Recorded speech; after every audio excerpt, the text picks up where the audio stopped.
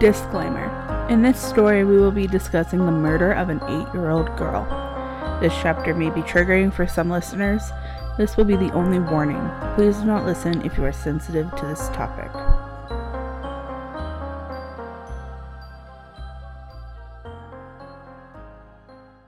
Hello everyone. We're both feeling a little under the weather today, so if our voices are a little bit low and we seem a little bit tired, that's why, but we are here.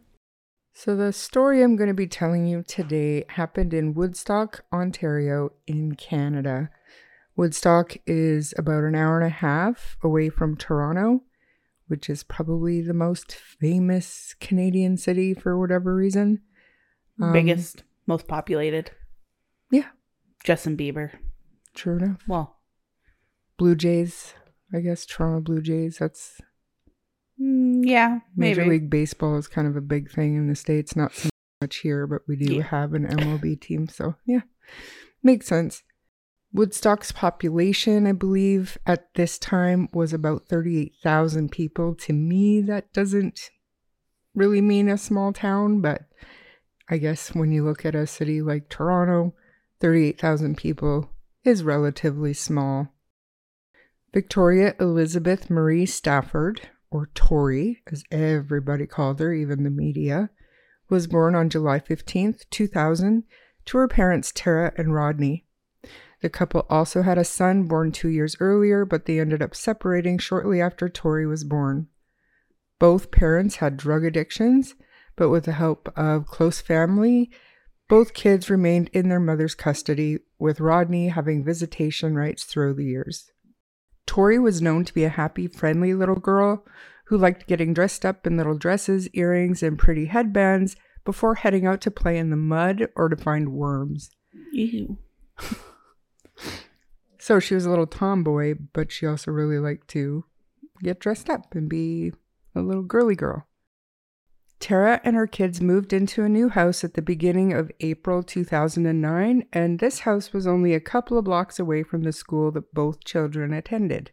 The first day back to school after Easter break, April 8th, Tori was excited to go back to see her friends. Her mom would say that morning was a little out of the ordinary because Tori was happy and didn't fuss at all. She got ready for school. She borrowed a little headband and some butterfly earrings from her mom and even put on a little bit of lip gloss before leaving on time with her older brother. Now, normally, Tori would walk home from school with her brother as well, but on this day, her brother walked 2 other kids home first. From what I understand, these kids lived basically right next to the school, so he was only going to be gone for a couple of minutes, and then he would go back to the school, get Tori, and they would walk home together. This is exactly what her brother did, but when he got back, Tori was nowhere to be seen. After a few minutes of looking around the school grounds for Tori, her brother went home and told his mom that Tori didn't meet him after school. Not too much is confirmed about Tara's reaction immediately, but we do know that she called her mom, who's Tori's grandma, who came to the neighborhood and started looking for her. It was actually Grandma who called 911 shortly after 6 o'clock. So some, if not most, reports say that Tara was admittedly addicted to Oxycontin at this time and was drugged out on the couch, though Tara says that's not true. She says she wasn't panicked at first because she thought maybe Tori was with a friend or maybe got lost, which is why she called her mom to help look. And Tara also called some of Tori's little friends to see if she had gone to their house, but she didn't.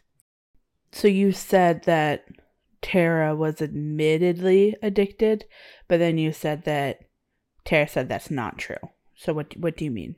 I just mean that she admitted to having an addiction to Oxy. She was addicted to Oxys at that point. But as far as being drugged out on the couch at the time, she said that's not true.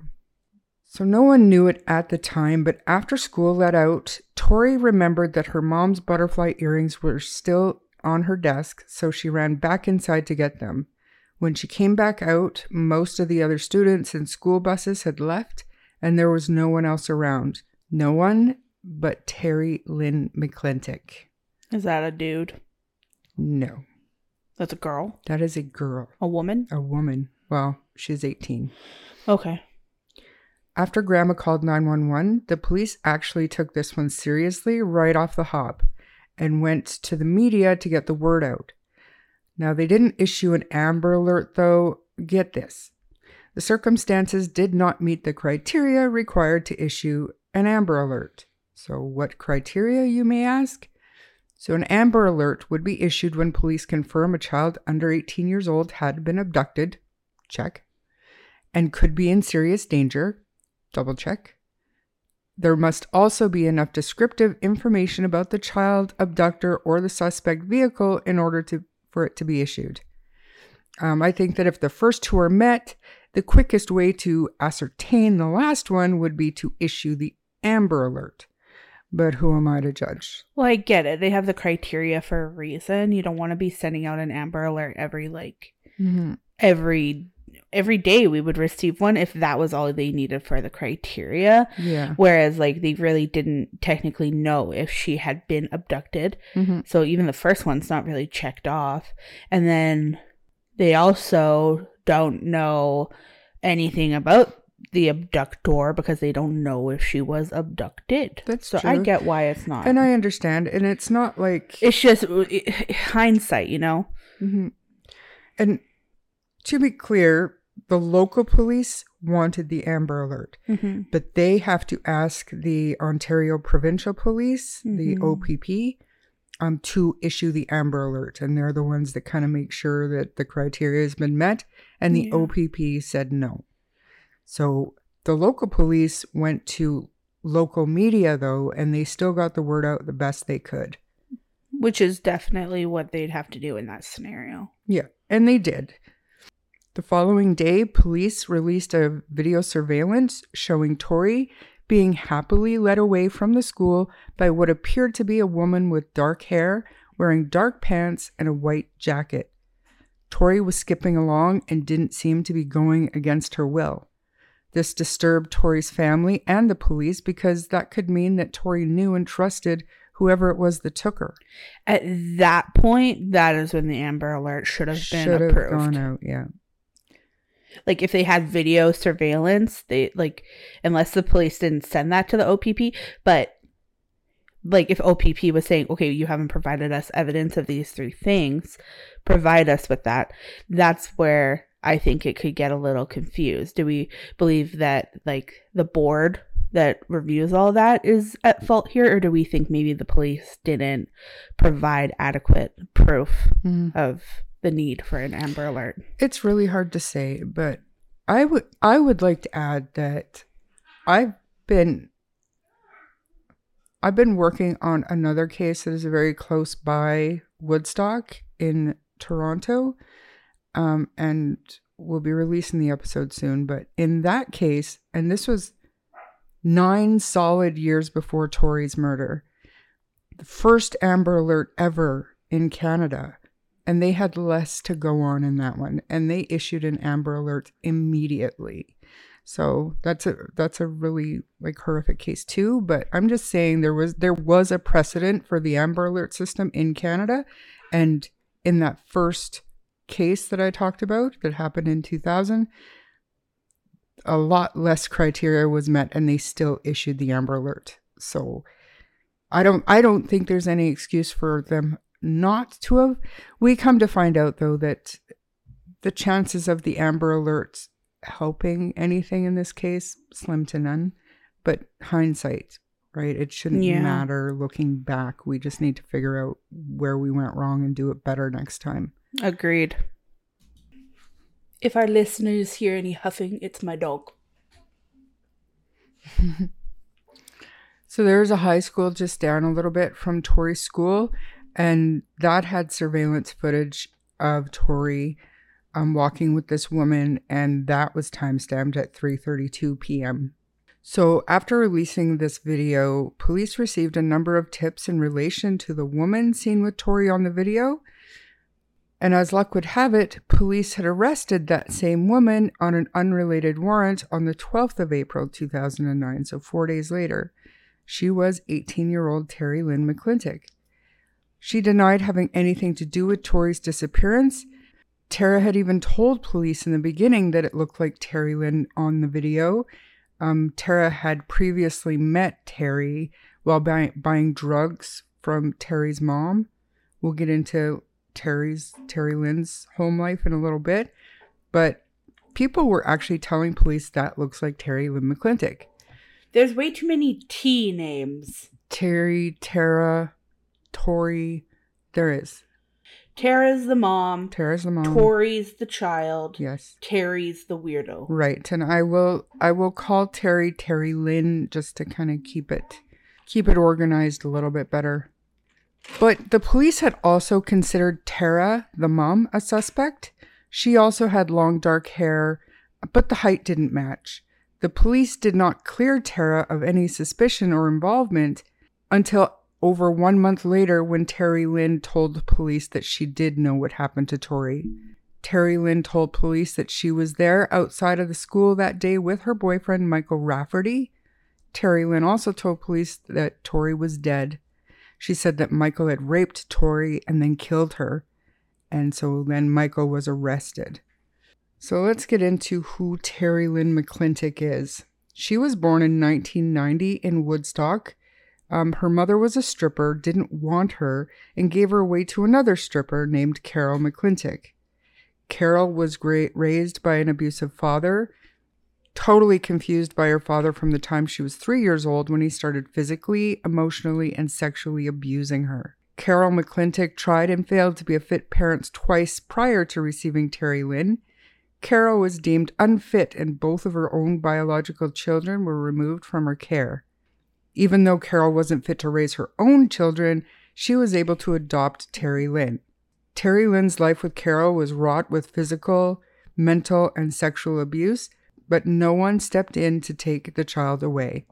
Her family says they warned the Children's Aid Society that Terry Lynn was in danger when Carol was trying to get custody of her, but in the end, Carol did end up adopting Terry Lynn. Carol was an alcoholic and a drug addict and got Terry Lynn involved in that lifestyle at a very young age. Growing up, she would shoot oxy and perks with her mother, and Terry Lynn claims that she was raped by men that her mother would bring home. Terry Lynn started getting in trouble with the law by the time she was 13, and some of her offenses were very violent. She even admits to microwaving her dog until it screamed one time. What the fuck? That's crazy. It's a disgusting human being. And I mean, I get it. I have sympathy for that child, but that child made very adult decisions. And yeah, no sympathy. So like I said, Michael Rafferty is Terry Lynn's boyfriend at this time.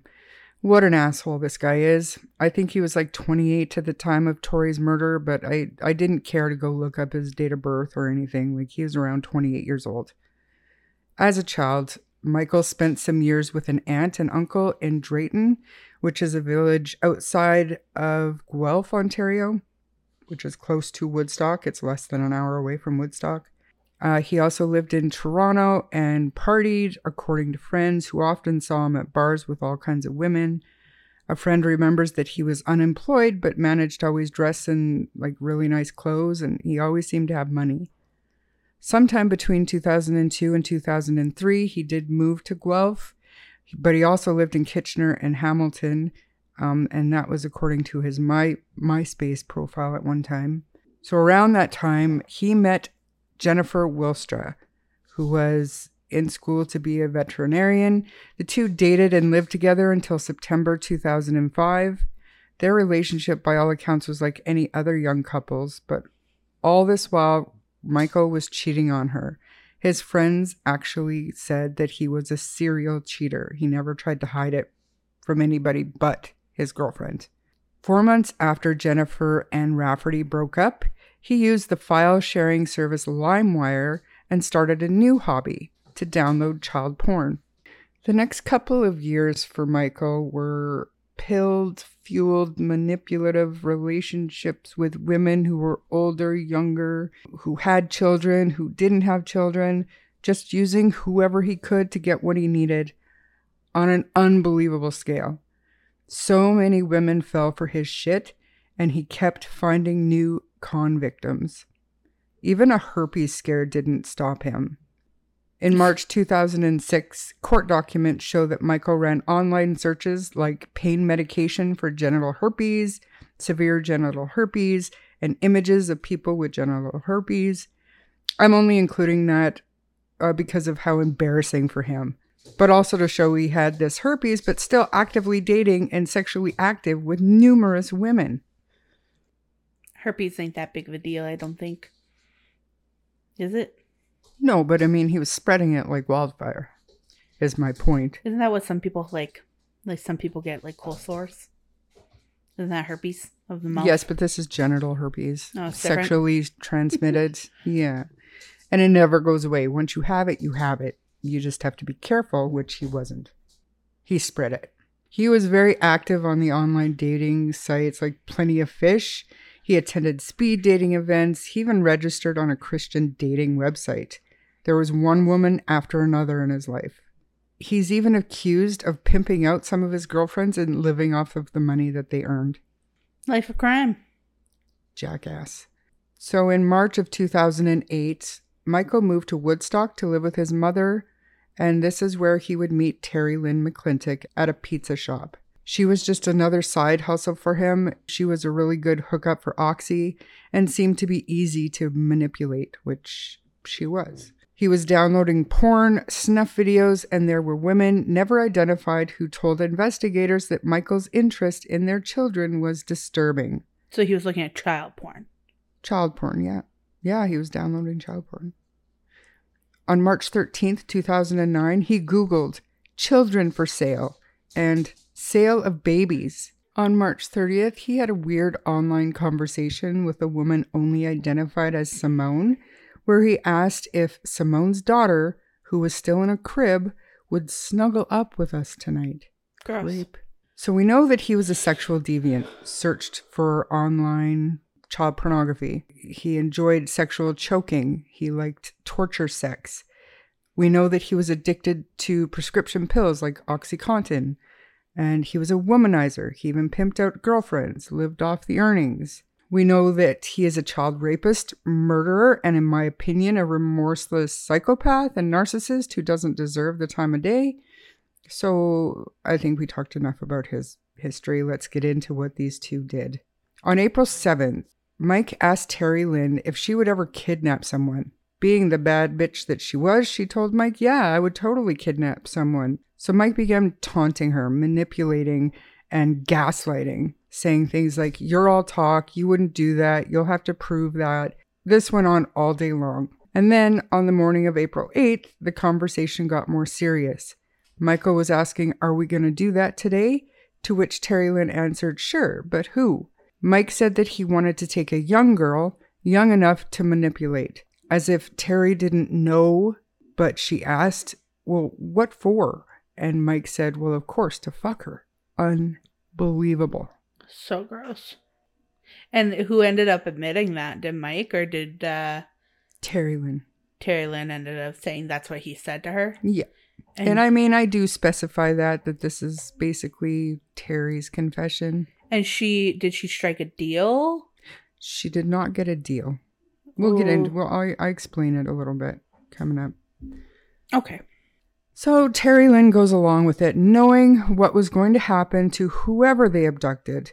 So here's the timeline breakdown as stated in Terry Lynn's confession and as per court documents. Because in Canada, we don't get footage from inside the courtroom. We have a sketch artist inside the courtroom, so we'll get like hand-drawn sketches of court proceedings and a transcript sometimes. A very heavily redacted transcript. We don't have the access that they do in the US. So Terry Lynn said that they parked in the parking lot of a retirement home less than a block away, only 300 yards actually from Tori's school. She claimed that her plan was to pretend to try to take a girl, but then tell Michael that she couldn't. But when she walked towards the school, she knew Michael was watching her. So she decided to approach a child who was on her own and walk and talk with her. Terry said that she spoke to Tori about a dog and asked her if she would like to see her dog. She told Terry it was a Shih Tzu dog and Tori had a Shih Tzu dog of her own, so she was excited and agreed to go and see it. Now, speculation is that Terry knew that Tori had a Shih Tzu because of conversations with Tori's mother during previous drug transactions. Terry Lynn walked with Tori to Michael's car, and when they reached the car, Tori decided she wasn't interested anymore, but Terry Lynn pushed her into the car. Michael was shouting at her to hurry up, and Tori was lying on the backseat floor of the car, and Terry Lynn covered her up with Michael's coat. Michael then drove to a Tim Hortons to get a tea. They drove over to Home Depot, where he instructed Terry Lynn to go in and buy black garbage bags and a claw hammer. What the fuck? Which video surveillance shows Terry Lynn just nonchalantly going through and purchasing these things through the self-checkout. And then they went off to Guelph to buy pills, some perks and oxys. From there, Michael drove to a remote farmer's field about 100 miles from where they had abducted Tori, and once there, Terry Lynn said that she went for a walk, knowing what Michael was going to do. Terry Lynn said that she could hear Tori crying and calling out T, which is what Terry Lynn had told Tori to call her. Michael eventually called out for Terry Lynn to come back to the car, and when she got there, Michael instructed her to take Tori to some nearby bushes so she could go pee. Terry Lynn said that she could see blood running down the child's leg as they walked. Terry Lynn then took Tori back to the car. All the while, Tori was holding onto Terry Lynn's hand for dear life, saying, "Please don't leave me alone with him again, T." How old, was Tori? Yeah. Tori's 8. Oh, wow. Terry Lynn told her that she was strong and that she would be okay. She left Tori with Michael a second time. Terry Lynn walked away but looked back to see Michael in the back seat, back door open, his legs outside of the door, and Tori on Michael's lap, facing outside. He was raping her again. Terry Lynn said that she heard Tori's cries turn softer, like more whimpering, so she went back, just in time to see Michael tossing Tori onto the ground outside the car. So Terry Lynn's first story is that she then witnessed Michael put a black garbage bag over Tori's head and strike the child with a claw hammer on her head a number of times. He then told Terry Lynn to hold garbage bags open to help wrap Tori's body before covering the bags with a pile of rocks. At that point, the pair left and went back to Woodstock and carried on as normal. So this was Terry Lynn's story during the police interrogation. She told the investigators everything they needed to hear, and they went and they arrested Michael. But he said nothing in his interrogation other than some word games that Terry Lynn is a liar, and basically denied having anything to do with Tori's murder without outright denying he had anything to do with Tori's kidnap and murder. Tori's body was found on May 19th, 2009, just weeks after she went missing. Her remains were so badly decomposed that no evidence of sexual assault could be found on her body, but there was DNA found in his car despite the great lengths Michael had gone to remove seat covers and clean the car, and he even removed some of the foam from the back seat area. Tori's autopsy showed that she had at least 4 major blows to her skull, 16 broken ribs, lacerations to her liver, to name just a few of the identifiable injuries to her little body. Like, this little girl was tortured. Do we know, what would cause lacerations to a liver? Kicking, beating. Oh. Mm-hmm. Terry Lynn would go on to plead guilty and would testify against Michael at his trial. After he was found guilty of all charges and sentenced to life without parole for 25 years, Terry Lynn would change her story. She told police that everything was true, except who actually murdered Tori. Terry Lynn said that she is the one who beat and murdered the little girl. Which makes me also doubt that, she walked away every time that he raped sexually abused her. Well, whether she did or not, she said that because of her own childhood trauma, it just made her snap. And she beat Tori to stop her own anguish. And I don't get that, because if you're a trauma survivor, wouldn't she be attacking Michael? The other one, yeah. She's obviously just trying to excuse it and find reasons to allow herself to live with herself. Yeah. The new confession didn't change anything, though. Both Terry Lynn and Michael had already been given Canada's toughest sentences for the crimes. So at this point, we like to think that, like, Paul and Carla, once the truth comes out, these people should shrink away into the abyss of the prison system.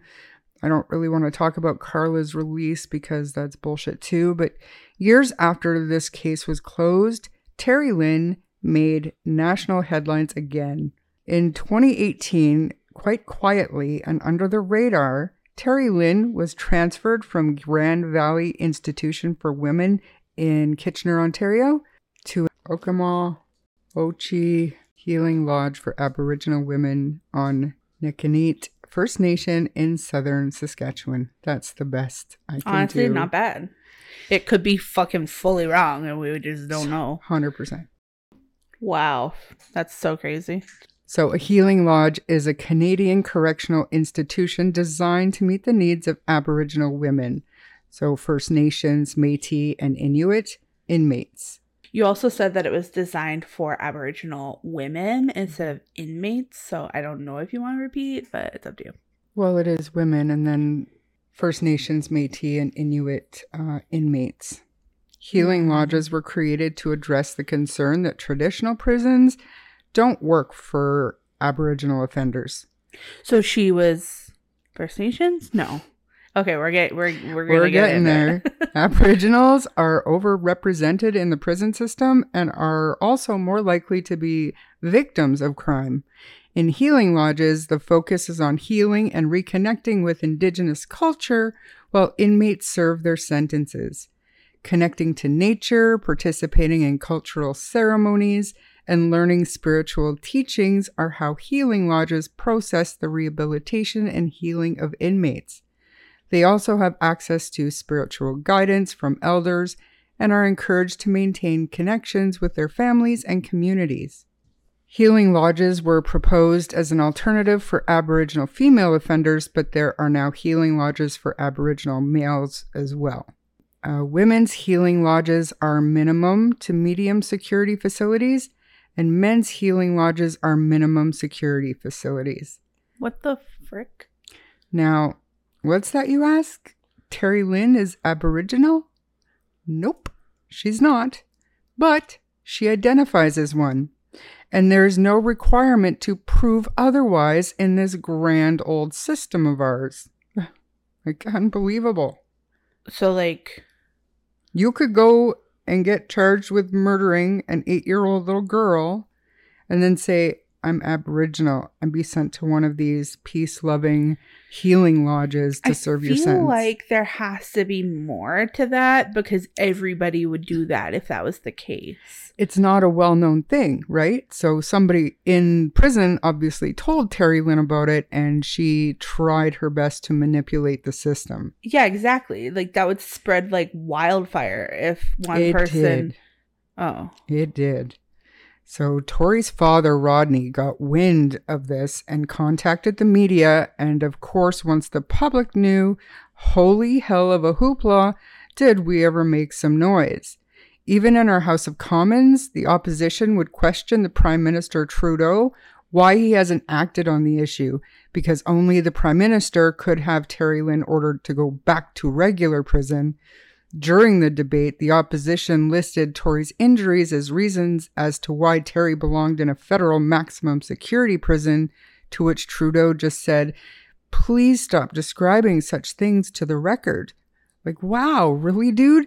This is the horrific crime we are talking about, and no one wants to hear the details, but it seems necessary for you to listen. In any case, Trudeau felt the wrath, and he did end up reversing the transfer. This situation also prompted prison officials to again reclassify McClintock, this time in reverse, from being a minimum security inmate to a medium security inmate on November 8th, 2018. She was then removed from the Healing Lodge in Saskatchewan and transferred to the Edmonton Institution for Women, and soon after she returned to her former prison in Grand Valley Institution for Women in Kitchener. Court documents show that an application was made on April 30th, 2019 to an Alberta court claiming that Terry Lynn had lost her residual liberty, which was unreasonable and procedurally unfair. She was also seeking compensation. So she wanted money. So Public Safety Minister Ralph Goodale ordered the Commissioner of Correctional Services Canada to review Terry Lynn's transfer, as well as the policy that allowed it to happen. So things have now changed, and Terry Lynn is still in the institution in Kitchener. Her parole date is in 2031, which to me doesn't seem far enough away. Her behavior in prison isn't showing any improvement either. She had attacked and brutally beat a fellow inmate for, quote, talking behind her back. I hope she is labeled a dangerous offender. Otherwise, this psycho could be out in less than 10 years from now. But at least she's not doing her time in that healing lodge, I guess. Yeah. So things with Michael Rafferty seemed to be pretty quiet until relatively recently when he was transferred to a medium security institution, because apparently they have better programs for sex offenders in medium security. And to me, does this mean that Michael could be paroled one day? Why does it matter if we rehabilitate him if he's going to be behind bars until he's no longer a danger to society? Should he not have to serve the entire sentence before being transferred to a facility to get treatment or counseling or whatever? Along the same lines as Paul Bernardo was also recently transferred to medium security as well. What does this mean? Usually it's a path, process that inmates go through as kind of reintegration programs, getting them ready to be in society again through a series of level transfers and counseling leading up to parole. Like, hopefully not, but you never know. And I think due to our policies in Canada, it goes hand in hand. So because we're so lax on our sentences, they kind of have to start the process early on of rehabilitation, because if there is a chance that these people can like even act like they've got everything together and they found God or whatever and they're ready to be released, like I feel like because of that they have to start working on them earlier on. Mm-hmm. Now that's not saying that I agree with it, but I think that because it goes hand in hand, the first thing that would need to change is sentences for these people. At the maximum, yeah, because they could. So no when you parole. you get sentenced to 25 years. That's the maximum sentence. That's a life sentence in Canada. 25 life with no parole until 25 years is the best way to explain it, I guess. So at the 25-year mark, like Paul Bernardo, he's surpassed 25 years. He's also labeled as a dangerous offender. So that means that after 25 years, he was able to apply for parole, but there's no guarantee that he's going to be granted parole because he's a dangerous offender. Now, I don't think Michael Rafferty or Terry Lynn have been designated dangerous offenders. I don't know for sure, but so if Terry Lynn comes up for parole in 2031, let's just say she's done all the work and she's gone through rehabilitation, and does that make it okay to let her out? Like, she's murdered an 8-year-old little girl, and before that she led her life of crime. She microwaved her dog. She beat fellow inmates. Like, this person should not be allowed into our society. Like, that Charles Manson follower, she served 53 years before finally being granted parole. And that was after she had done 50-something years of work and rehabilitation. And she was an elderly lady when they let her out. So, and Terry Lynn she was only 18 when this happened. So 2031, I don't know how old she's going to be, but still a danger to society for sure. Yeah, no, for sure. It doesn't, our sentencing's like... The system is broken. It really is. It's so broken. And I mean, I don't know, this is just one of those sad stories. So sad. We always say that, Canada, we don't deal with the large amount of violent murders that they do in the United States. It's an American problem and blah, blah, blah. But it's really not when you start looking into the crimes that occur here, crimes against children that occur here, and the level of brutality coupled with the sentences. I think that our society is in just as much peril as the American justice system is. I think the justice system for sure, but you know, when a big crime happens here, it shakes the entire country. Yep.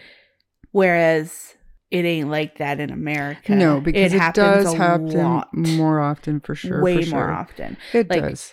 Something happens in Calgary, like the O'Brien, like Ethan O'Brien, like, and that rocked all of us. Stuff like that happens all the freaking time. Yeah. In America. It does. So it's different. I think that there's just more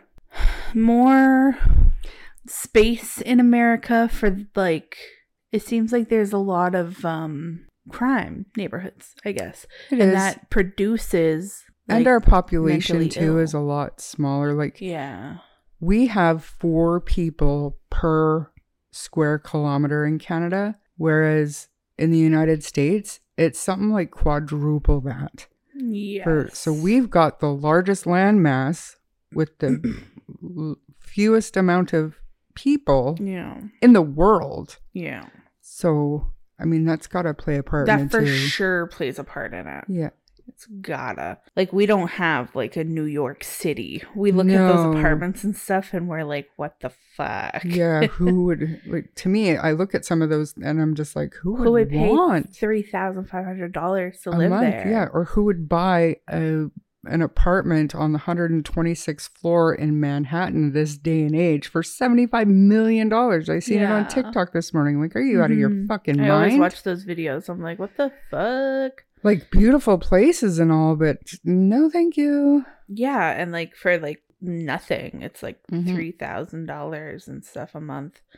And you don't even get, like, a bedroom. It's like a space heater in a room that, like, is covered in bricks. Not that, like, I don't want to go to America. Like, I want to. Oh, it's a beautiful country.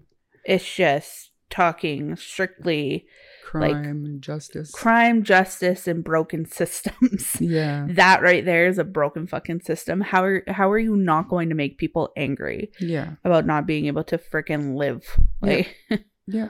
So that's the story of Tori Stafford. Rest really in peace. Her dad and her brother are major advocates. I don't think there's going to be a hearing, a news story, anything about these 2 monsters that he's not going to be on top of. And even the Paul Bernardo transfer, he was very boisterous about that too. Like, he's not going to go away quietly, which is good. Her mom, on the other hand, is dealing in her own way. She's not able to be as public as Rodney is, which is fine. Everybody grieves in their own way, but both of them have really turned their lives around. Tori's brother, you know, he misses his sister. He did a really heartfelt speech at her funeral, or tried. He got a few lines in before his mom had to finish reading it. It's very gut-wrenching to listen to, but all in all, I hope they're all doing okay, and thoughts and prayers to everybody involved. If you enjoyed this episode, please subscribe to the podcast and share with your friends. If you don't mind giving us a 5-star rating, it will help our show grow. You can also find us on Facebook, TikTok, and X at True Crime Story Podcast, where the discussion can continue. If you wish to contact us, you may do so via email at truecrimestorypod@gmail.com. Remember to send in your podcast episodes, case suggestions, or requests.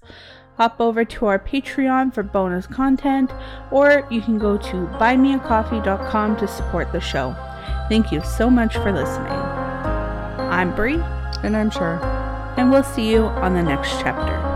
Bye.